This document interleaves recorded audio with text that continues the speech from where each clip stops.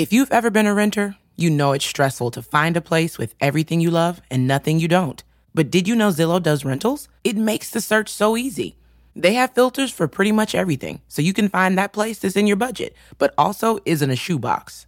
Or a place that's close to your parents, but far enough they have to call first. Plus, it's easy to apply, request tours, and pay rent in the app. Head to ZillowRentals.com and find your sweet spot.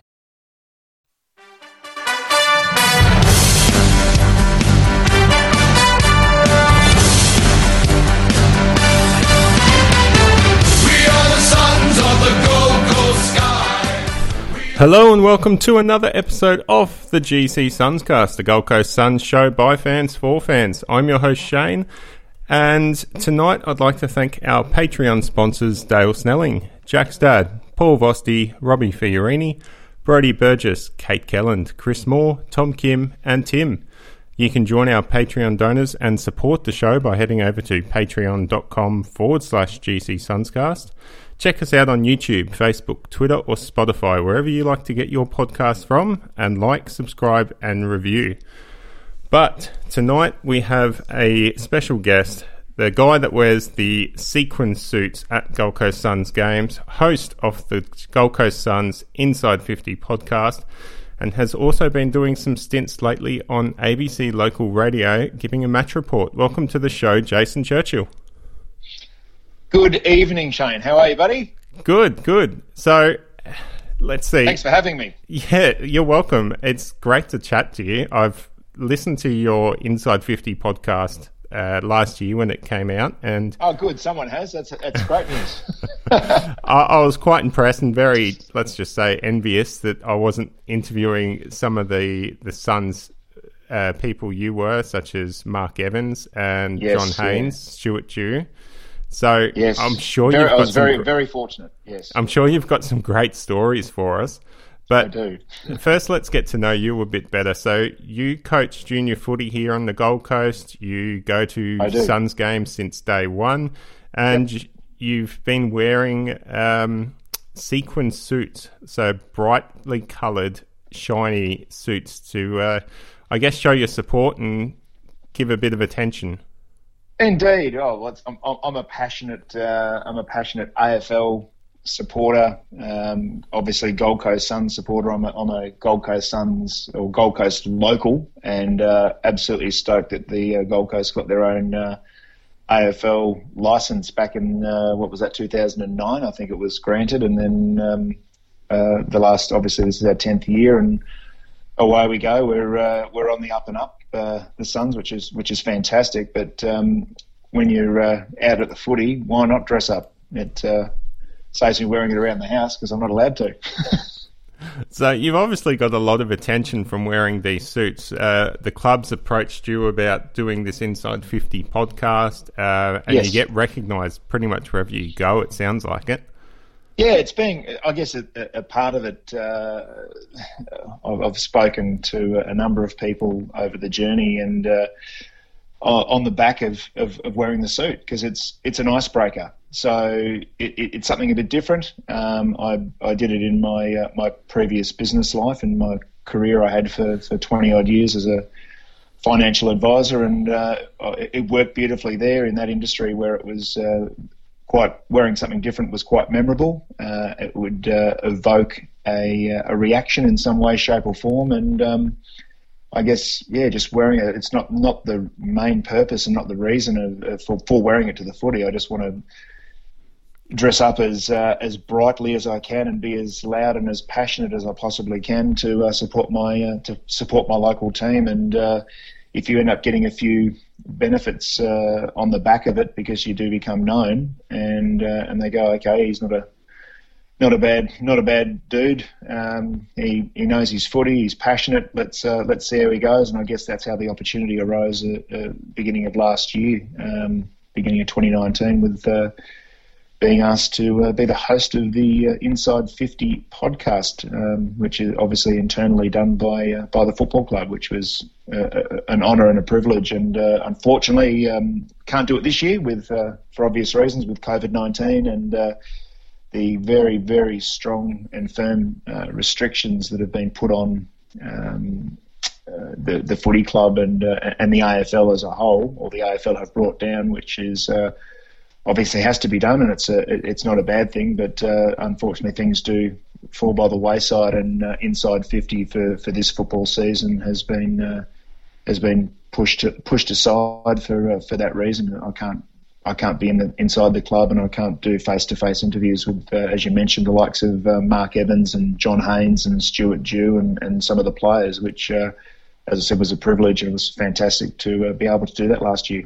Yeah, it's a real shame. But you found yourself helping out ABC local radio lately, doing the Monday Match Report. How's that going? Yeah, that's really good. That absolutely came out of the blue. I happened to remember back in round 2, or just prior to round 2, finally getting up and running, there was a distinct chance that Anastasia Palaszczuk was going to allow, and the club had applied, and the Lions had applied as well, for like 500 or 1,000 people to be allowed to go to the first game. So on the Monday, ABC Gold Coast had it as a talkback section on the air, and said, please ring in and let us know if you would go, basically, if the restrictions are lifted, which ultimately the next day they weren't. They were the following week. But on the Monday they said, ring up and let us know if they are lifted tomorrow. Would you go to the footy? And I just picked up the phone and rang, and honestly, it's the first time I've ever phoned in on ABC. And it was just a very random conversation about, I'm a foundation member and I'm passionate and so on and so forth. And we had a bit of a chat and said I would definitely go if it was lifted. Obviously, it was lifted the following week, and I've been to the games, which has been fantastic. But they ended up asking for my number and kept it, and said, you seem to know your stuff. Do you mind if we maybe give you a call one day to have a bit more of a chat about the Suns? And it has now become a regular weekly thing with Matt Webber ringing me the morning after the previous night's game. So normally 8:30 from 8:30 on a Monday morning, I'm on 91.7 FM giving a 5 or 10 minute match report on how the Suns went, and most of the time it's been pretty good because we're 4-4 and on the up. Yeah, a lot of positive news to talk about this year, so I imagine it's been a pretty easy job. Yeah, it has. Yeah, we've got good material this year, that's for sure. It wasn't that easy on Inside 50 last year when ultimately we had 18 losses in a row. So the start of the season was okay because we won 3 of our first 4, but as the season went on, with a number of injuries and obviously the victories not coming our way, it was a bit of a slog. But just on that, the likes of Mark Evans and John Haynes and Stuart Dew and even the players and all the staff, the positivity around a club that is losing several games in a row at the time, and then they lose again, and then another couple, and I go in 2 weeks later towards the end of the season, and they're 14, 15, 16 in a row they've lost, and it was like it was still round 5 or 6. There was obviously concern, and they'd love better on-field performances, and they'd like a shorter injury list as it was last season,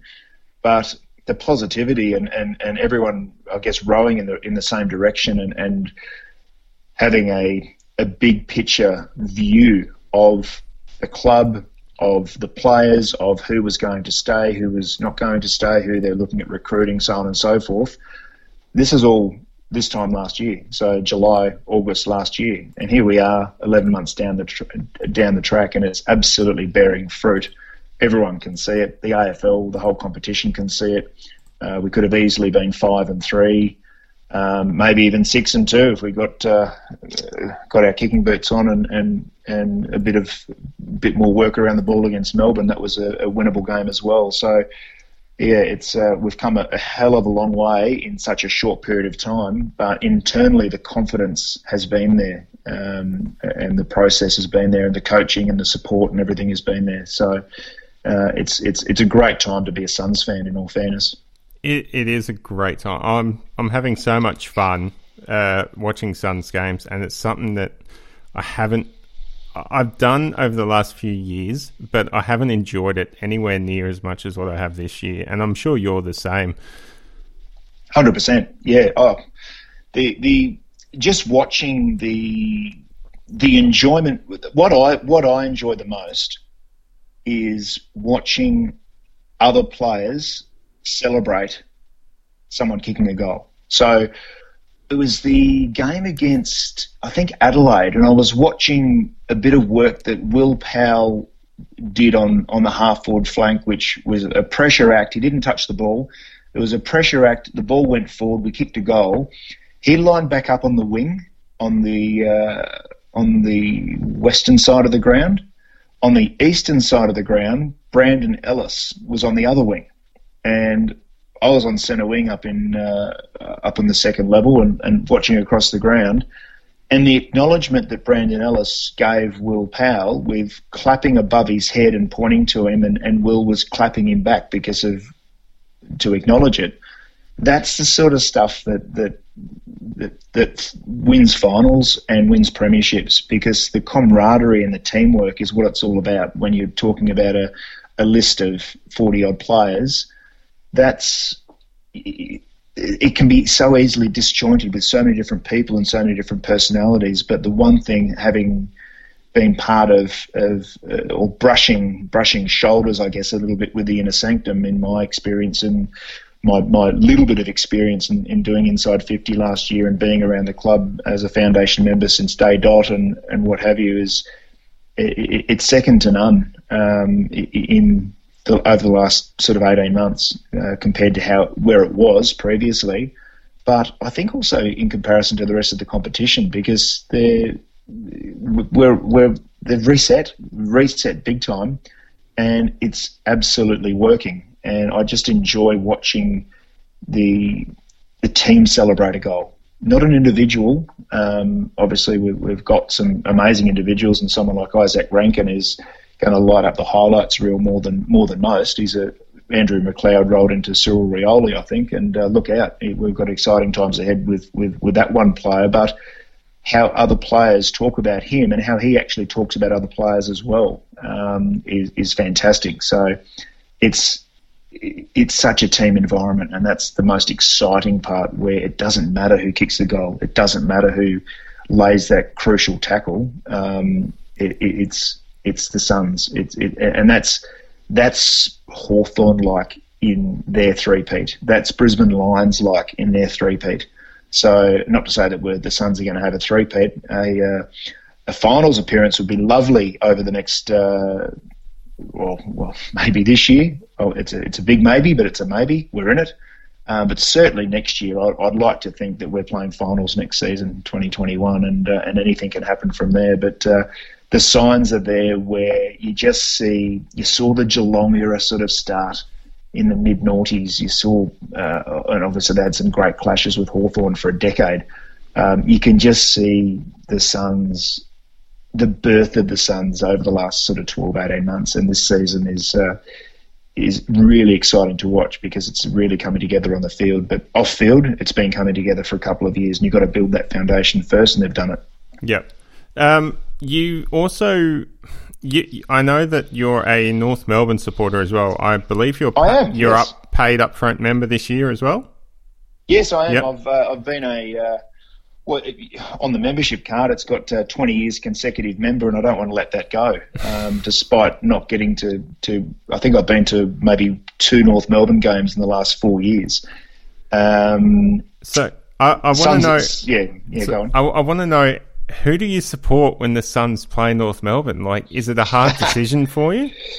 It is. It has been a hard decision for me, and any of my mates who know how passionate I've been about the Kangas since the 90s in particular will probably not believe it, but the Suns are my number one team now, and that's probably been a transition period over the last couple of years. So it was in the past, I would actually. Sorry, Shane. Yeah, it was gradual. I would go for whoever's on top. So let's say that North are 9th, and the Suns are 15th, and North have got to win to make the 8. I'd go for North. So whichever team's going to benefit more from the victory, I was torn for probably 5 seasons.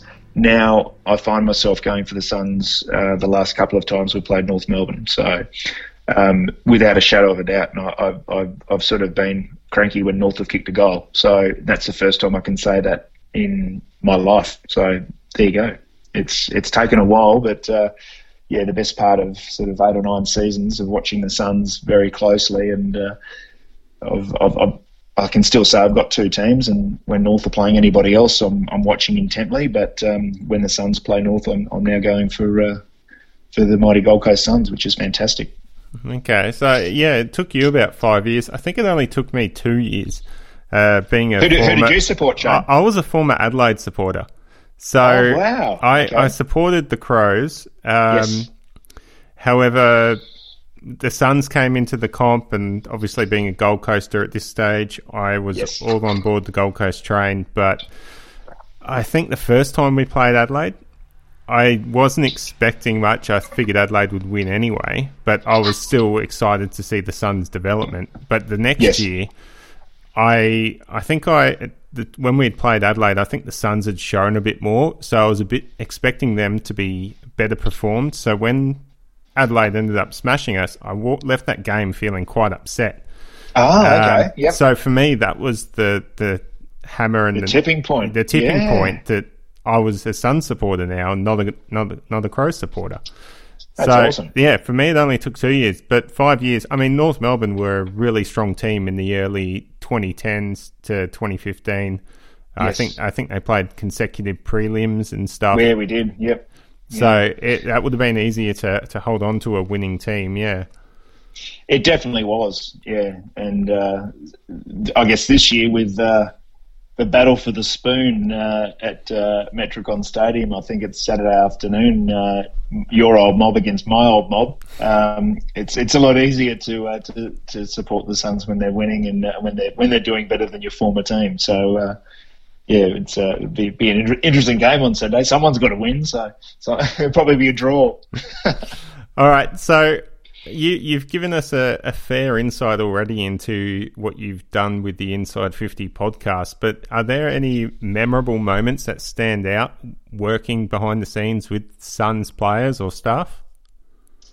I'll give them a big tick of approval first and foremost for the professionalism, the preparation that went into it, and the likes of Rhiannon and Sam, staff members that had everything organised, and then I'd just be sitting there waiting for example, David Lake and Fee McClarty to talk about AFLW. Was one of the episodes, one of the podcasts last year, and they got caught up. I know Mark Evans got caught up in was running a bit behind because he had a media conference to do downstairs, and everything ran perfectly well. Just having the unbelievable opportunity to host it and potentially host it again in the future, as they were happy with how it went.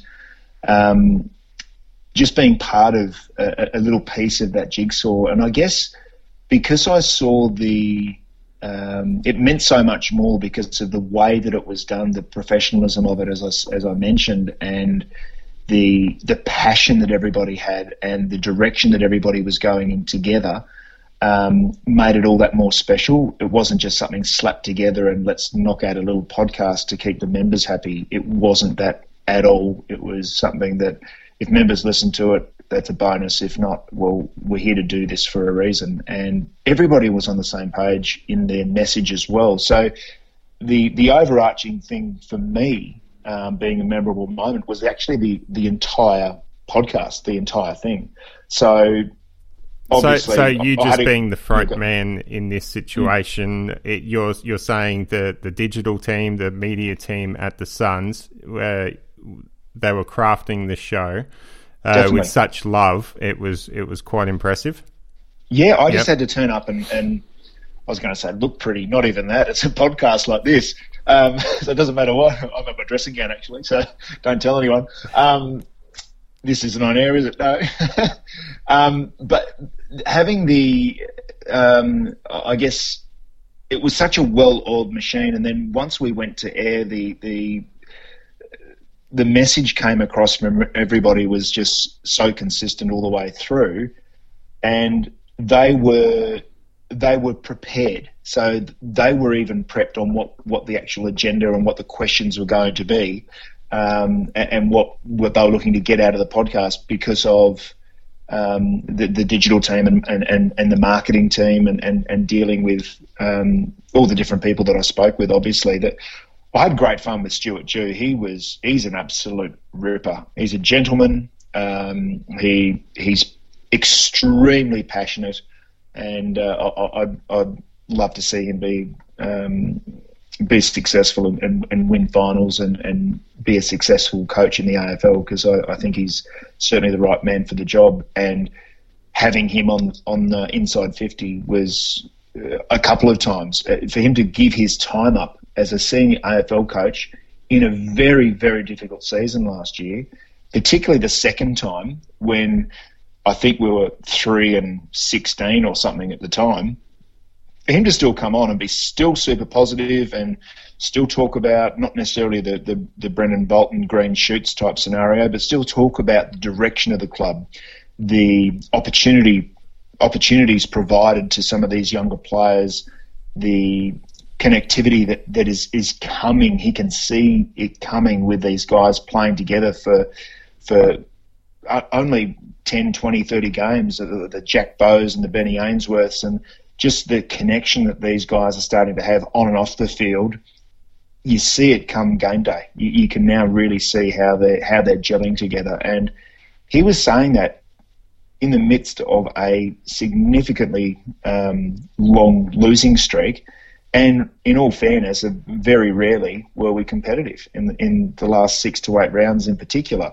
There's maybe one game, I think the Essendon game late last year, where we were pretty close. I think Stringer kicked a goal late to blow us out of the water for maybe winning the game. But outside of that, there were very few games that we were in after probably half time or 3/4 time. So it wasn't like we were losing close, and there was good competitive efforts. There were some very, very average efforts, and it had to do with talent on the field as well.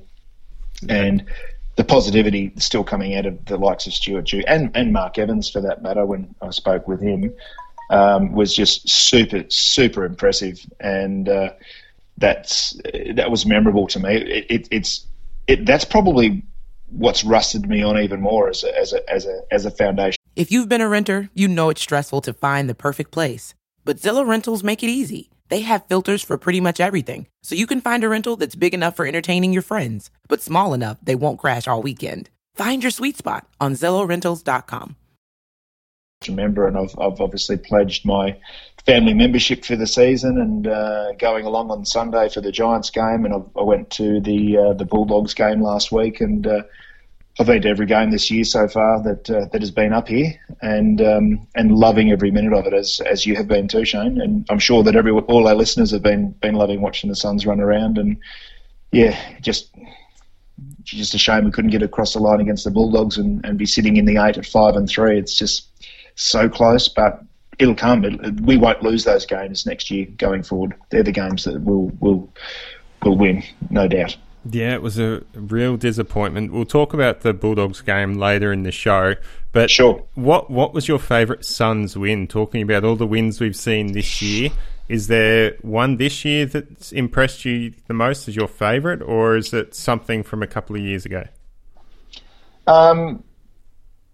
We seem to go really well against Fremantle. I thought the Fremantle victory this year, and certainly the Fremantle victory last year as well, were awesome. The finish to Carlton last year with Jack Bowes kicking that winner was excitement plus, and certainly being live at the ground, and it was almost out in front of us on the field. We're I think in the 4th row and weren't too far away from the action, and that was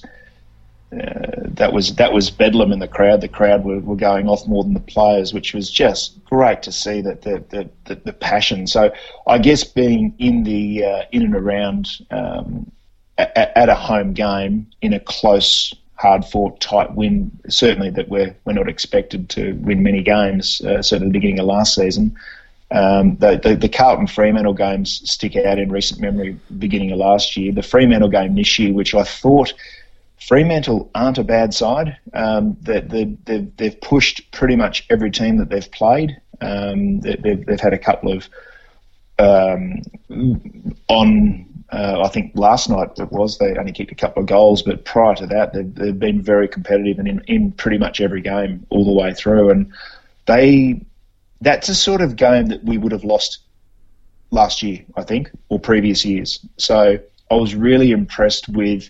We didn't play our best, but I was really impressed with the way we fought the game out, and obviously the Adelaide and the West Coast win prior to that. The West Coast game was really was exciting to watch. Obviously, Matt Rowell run around and dominate against a quality midfield, but I did think, and I had heard that West Coast were pretty flat. They'd only just settled in. I just didn't think they were going to be ready, and we were red hot, and that showed.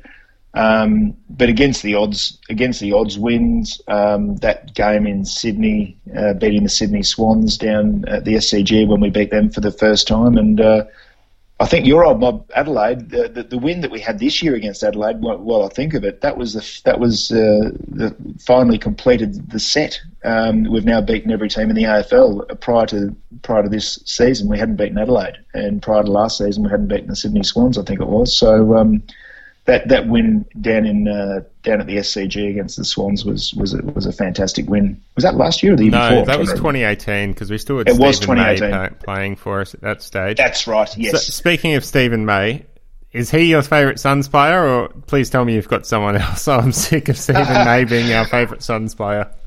Yeah, well, I guess there's a few over the journey. I had a very close affiliation with Daniel Harris, who was at the Suns in year one and came up from North Melbourne. I'm personally close friends with him. Jaeger O'Meara, I actually sponsored him in his first 3 seasons. We only got to see him play for one of those 3 seasons, but got to know Jaeger personally, and he was an absolute ripper, but unfortunately went down to the Hawks for just needed a fresh start. Had so many injuries, just needed a fresh start. So I didn't hold that and begrudge him for that. And he did speak to me about it before he went down. So that was a shame. But Jaeger was certainly an early favourite. Tom Lynch was my dad's favourite, but right now, let's talk about today. I've got 2. One of them is Benny Ainsworth. I think he is an absolute star. He gives 120%, and he goes at a bullet and gate, and he just loves the club, and a Victorian, and I love the fact that he's embraced the Gold Coast like he has, and he is a Sun through and through, and more recently, joining the club last season, he's now in the leadership group, which is a testament to how he's carried himself.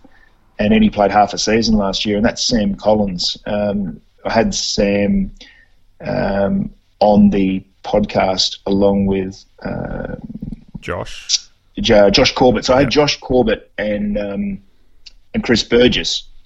And Sam Collins I spoke to another time separately, not actually on the podcast. Sorry, I didn't have Sam on the podcast. I had Burjo and Josh, and we were talking about the three of them joined the club at the same time, and they were all 3 peas in a pod. And I spoke to Sam 2 or 3 times at Suns events, etc., and got to know him. And he's made a beeline for me every time I've been in the area, and he's come and said g'day, and he's just a cracking young man, and I'll tell you what, he is a footballer and a half. I can't believe Ross Lyon didn't give him a crack at Fremantle more than what he got. He is our number 1 defender, in my opinion, and he showed that against the Bulldogs the other night, that's for sure. He's a star. Yeah, he is, and that was implemented against the Bulldogs. He was one of our better players, so let's jump into that Bulldogs review. Yeah, absolutely. Let's do it.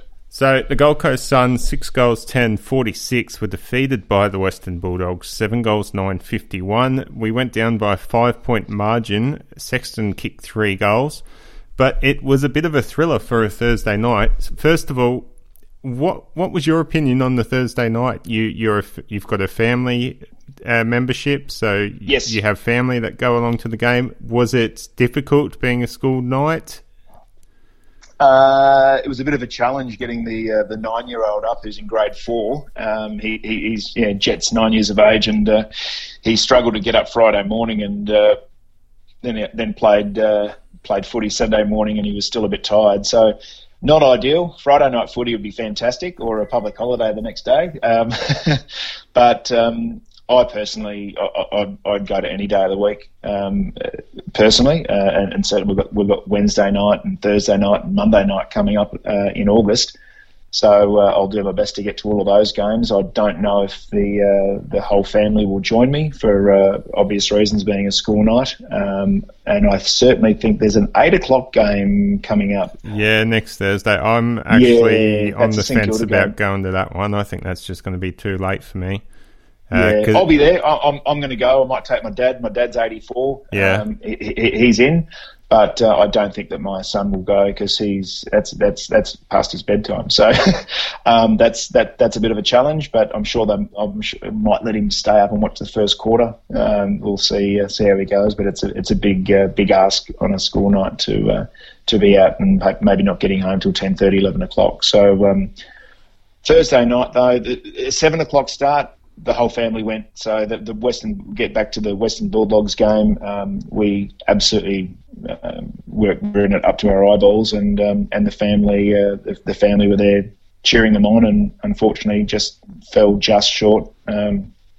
Rankin fell just short in the end with his dominance in the final quarter, and the Suns' dominance in the last 10 minutes. We just couldn't get that goal. We just missed too many chances, unfortunately, but great effort. You cannot fault the effort, and the group is again heading in the right direction, as Stewie Dew does talk about, and I've seen that, I guess, off the field last year, and I'm seeing it on the field this year, which is fantastic. Yeah, so I thought we won the midfield battle against the Dogs. Agreed, for most of the night. Tuke Miller, David Swallow, Jared Witts, Greenwood, even Holman was quite impressive when he did go in there as well. Yes. Against the likes of McRae, Bontempelli, and the other stars in that Dogs midfield, they did really well. I thought that was going to be our Achilles heel for that game. We had 10 more inside 50s than the Dogs, but unfortunately, yes. I think it was that second quarter where we just weren't able to capitalise. And we only got the 1 goal, I think, from basically an entire quarter being played in our forward half. Definitely, my head was turned to the right for pretty much the whole game, the whole second quarter, watching the ball in our forward line, and we just credit to the Bulldogs. Their defence was very good. They had very good team defence, but they also chipped in with a number of intercept marks and made it difficult for us to get through and score. But for obvious reasons, not capitalising on that second quarter. I think we should have had maybe a 15-point lead, 20-point lead perhaps, and we went in actually 2 points down at half-time. So that was a shame. And the Bulldogs did make us pay and got a little bit of a gap, a couple of goal gap on us in the second half, and we couldn't quite run it down. So as a coach, what do you think the Suns could have done better to try to capitalise on that, besides actually kicking straight? I mean, the Bulldogs had pretty much flooded our forward 50, and the ball wasn't really going much further than the halfway mark. So yeah. Is there something they could have done better? I was thinking maybe look for players on the run outside 50, so a Lockie Weller comes streaming past. I think it might have been Harbrow took a mark just outside 50, or Hanley, and maybe have Weller come by, grab the ball, and try and have a ping from 55 out. Yeah, because we did dominate. I guess it comes down to the fact that a lot of scores come from turnover, and the reason for that in the AFL, that is in general, the reason for that, obviously they don't have time to get the numbers back, and it becomes a pure one-on-one. And it was an extremely wet and slippery night as well, so that makes it difficult to bomb it from outside 50 with not having sure footing, or as sure footing as what you would probably like, and also obviously the slipperiness of the ball, your hands, and so on and so forth. So they did try and spot up inside 50. It just came down to delivery. Unfortunately, the delivery, a lot of times I saw us kick it on Sam Day, and in particular Ben King's head, or fractionally over. So maybe is it a leading pattern from the forwards? Or is it a skill execution to the forwards that cost us? We only needed to take a couple of grabs and kick a couple of goals, and it changes dramatically. So close to obviously winning the game, and so close to potentially blowing the Dogs out of the water in the second quarter. And I think with just natural progression of having these guys play as a unit. I mean, bear in mind, how many games has Ben King played now? He played, 10 last year? He's up to around 18, I think. There you go. Yeah. So he hasn't even played 20 games of footy. Sam Day has been a very, very good link player for us. And obviously Rankin was out of the square most of the night. So, yeah, I guess it probably came down to a little bit of a poor execution. It was a combination of things. One time it was poor execution. The next time it was good defence by the Dogs. Next time it was maybe our forwards leading too early and running under the ball, perhaps, or just, again, it being kicked on the head instead of out in front. So you're right. There could have been some risk taking and having some bombs from outside 50, but I guess if you've got that connection and you can hit someone up 25, 30 metres out right in front or on a slight angle, you're probably going to take that option, and that's probably what they're coached to do as well. So the conditions didn't help. The Bulldogs made it difficult for us, and at times we made it difficult for ourselves. So it was a combination of things, and you look at it and it's a 5-point margin at the end of the day. It's just one straight kick in it, and it just goes to show how close we are. And I'd be surprised if the Bulldogs don't make the top 4 or 6 teams this year. So they're a very, very quality team. And they are a quality team, and we had every chance to win that game, especially in the last quarter. I mean, this leads into the incredible. This is incredible!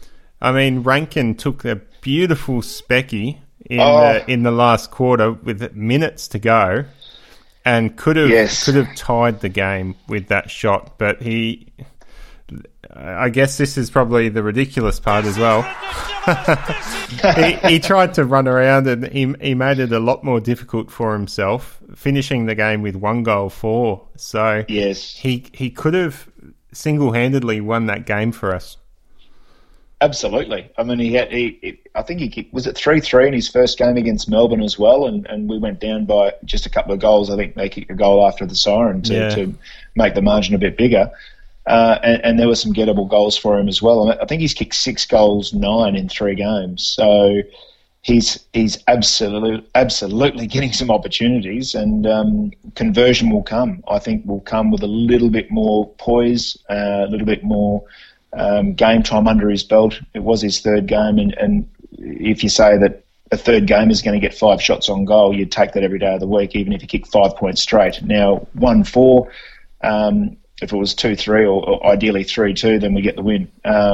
But not to be. It was, I dare say, if he goes back and has a look at that final kick, I reckon he'd do exactly the same thing again. I reckon he'd snap it around the body. And not go back for a drop punt, particularly in those conditions. I think there's a little bit more wriggle room for error as opposed to a drop punt maybe slipping off the off the boot, being a wet, slippery ball, particularly late in the game. Saying that, though, his only goal came from a beautiful drop punt in heavier conditions. It was pouring rain at that stage. Yes. And he was about 40 out. I think it was a beautiful kick of the ball as well. Yes. So he can certainly do that. He can certainly kick a beautiful drop punt. 100%. His goal against the Sydney Swans in the run the previous week as well was outstanding.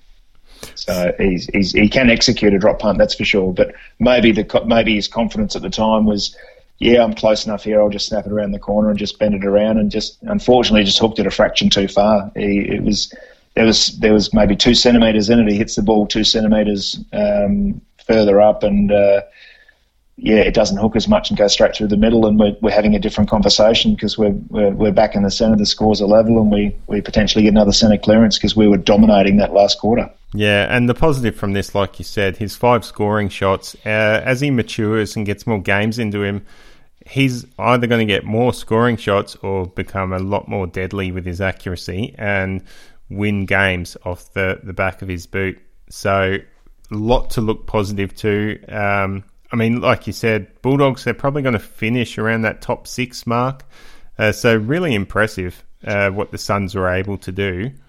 And 100%. They're definitely in the talking point for playing finals this year. Definitely in consideration in that to try and get into the top 8. Witts was great. He dominated Tim English, which everyone thought would be the matchup to watch. Tim English has been in great form, and I think it was 46 hit-outs to 14, and broke even within possessions and around the ground. And I watched that closely because Tim English has been in great form, and I think he had something like 200 ranking points the previous week. And Witsy actually took him to school. Yeah, so Tuke Miller was our best with the ranking points, had 146, and Collins behind him on 121. Those two both played fantastic games, both different types. Miller was sensational in the midfield. He's having a career best year and probably pushing himself up into the A-grade category of midfielders. And Collins is arguably got to be an all-Australian consideration for his work as a centre-half back, full-back, that can intercept as well. 100%, yeah. On my ABC feedback, I gave a 3-2-1 to Miller, and Collins and Witts was my 3-2-1. So you're spot on the money there, Shane. Tuke has been in amazing form, and he's pretty much been in my votes every week. Obviously, Rail going down has put a little bit more responsibility on him to win that clearance, but he was pretty much paired up and matched up against the Bont on a number of occasions at stoppages, and the Bont had about 20 touches, I think, from memory, and Turkey had 26 in the end. And absolutely was, because it's about matchups as well. It's easy to get junk handballs and kicks and what have you, and rack up numbers, particularly late in quarters. And it's who you're, and you particularly when you're not marked or you're not marking someone. But Miller's form is outstanding because he's accountable to the other players. He could have 35 possessions if he was just running around by himself, but his defensive acts are outstanding. And speaking of defenders or defensive acts, in the defender Sam Collins, who we spoke about a bit earlier, Sammy kept Josh Bruce, who in my opinion has been in really good form for the Dogs after switching over from St Kilda. He didn't get a kick, and he didn't even mark it once. He had a handful of, I think he had 7 or 8 handballs when I looked at the stats after the game, but he was kickless, obviously goalless because he didn't kick it and didn't take a mark, whereas Sam Collins basically was on him all night and dominated him, had numerous intercept possessions. I think he had 17 touches in the end himself and a handful of marks and a number of tackles. What was Josh Bruce doing? He was again, he was a bit like Witsy. He was taken absolutely to the cleaners with what he did to Tim English, Witsy. But Collins taught Josh Bruce a lesson. It wasn't a night for forwards, but I'll tell you what, Sam not only beat him, he absolutely dominated him, and he's undoubtedly has to be in the conversation. He'd be going past the likes of, I know Robbie Tarrant has been spoken about. McGovern, Jeremy McGovern's always in the conversation, but Sam Collins is right up there in consideration for key centre half backs in the competition, and he'd be shading the likes of Hurley and from the Bombers, and certainly Alex Keith from the Bulldogs, who we played against the other night. He'd be well and truly up the order ahead of them for sure. Yeah, he would. All right, unfortunately, that does us for time tonight, Jason, but thank you very much for joining me on the show tonight. Shane, it's been an absolute pleasure, mate. Thank you so much for having me on, and looking forward to a victory against the Giants on Sunday afternoon. Metricon at 3:30, I think it is, and game on. It's a massive game for the club, and it's anyone's game, but fingers crossed we can get across the line. Okay, well, until next week, go Suns. Go the Sunnies.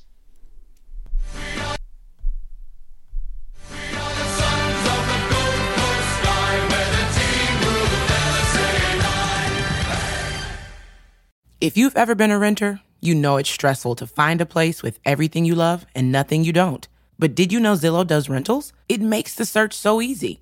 They have filters for pretty much everything, so you can find that place that's in your budget, but also isn't a shoebox.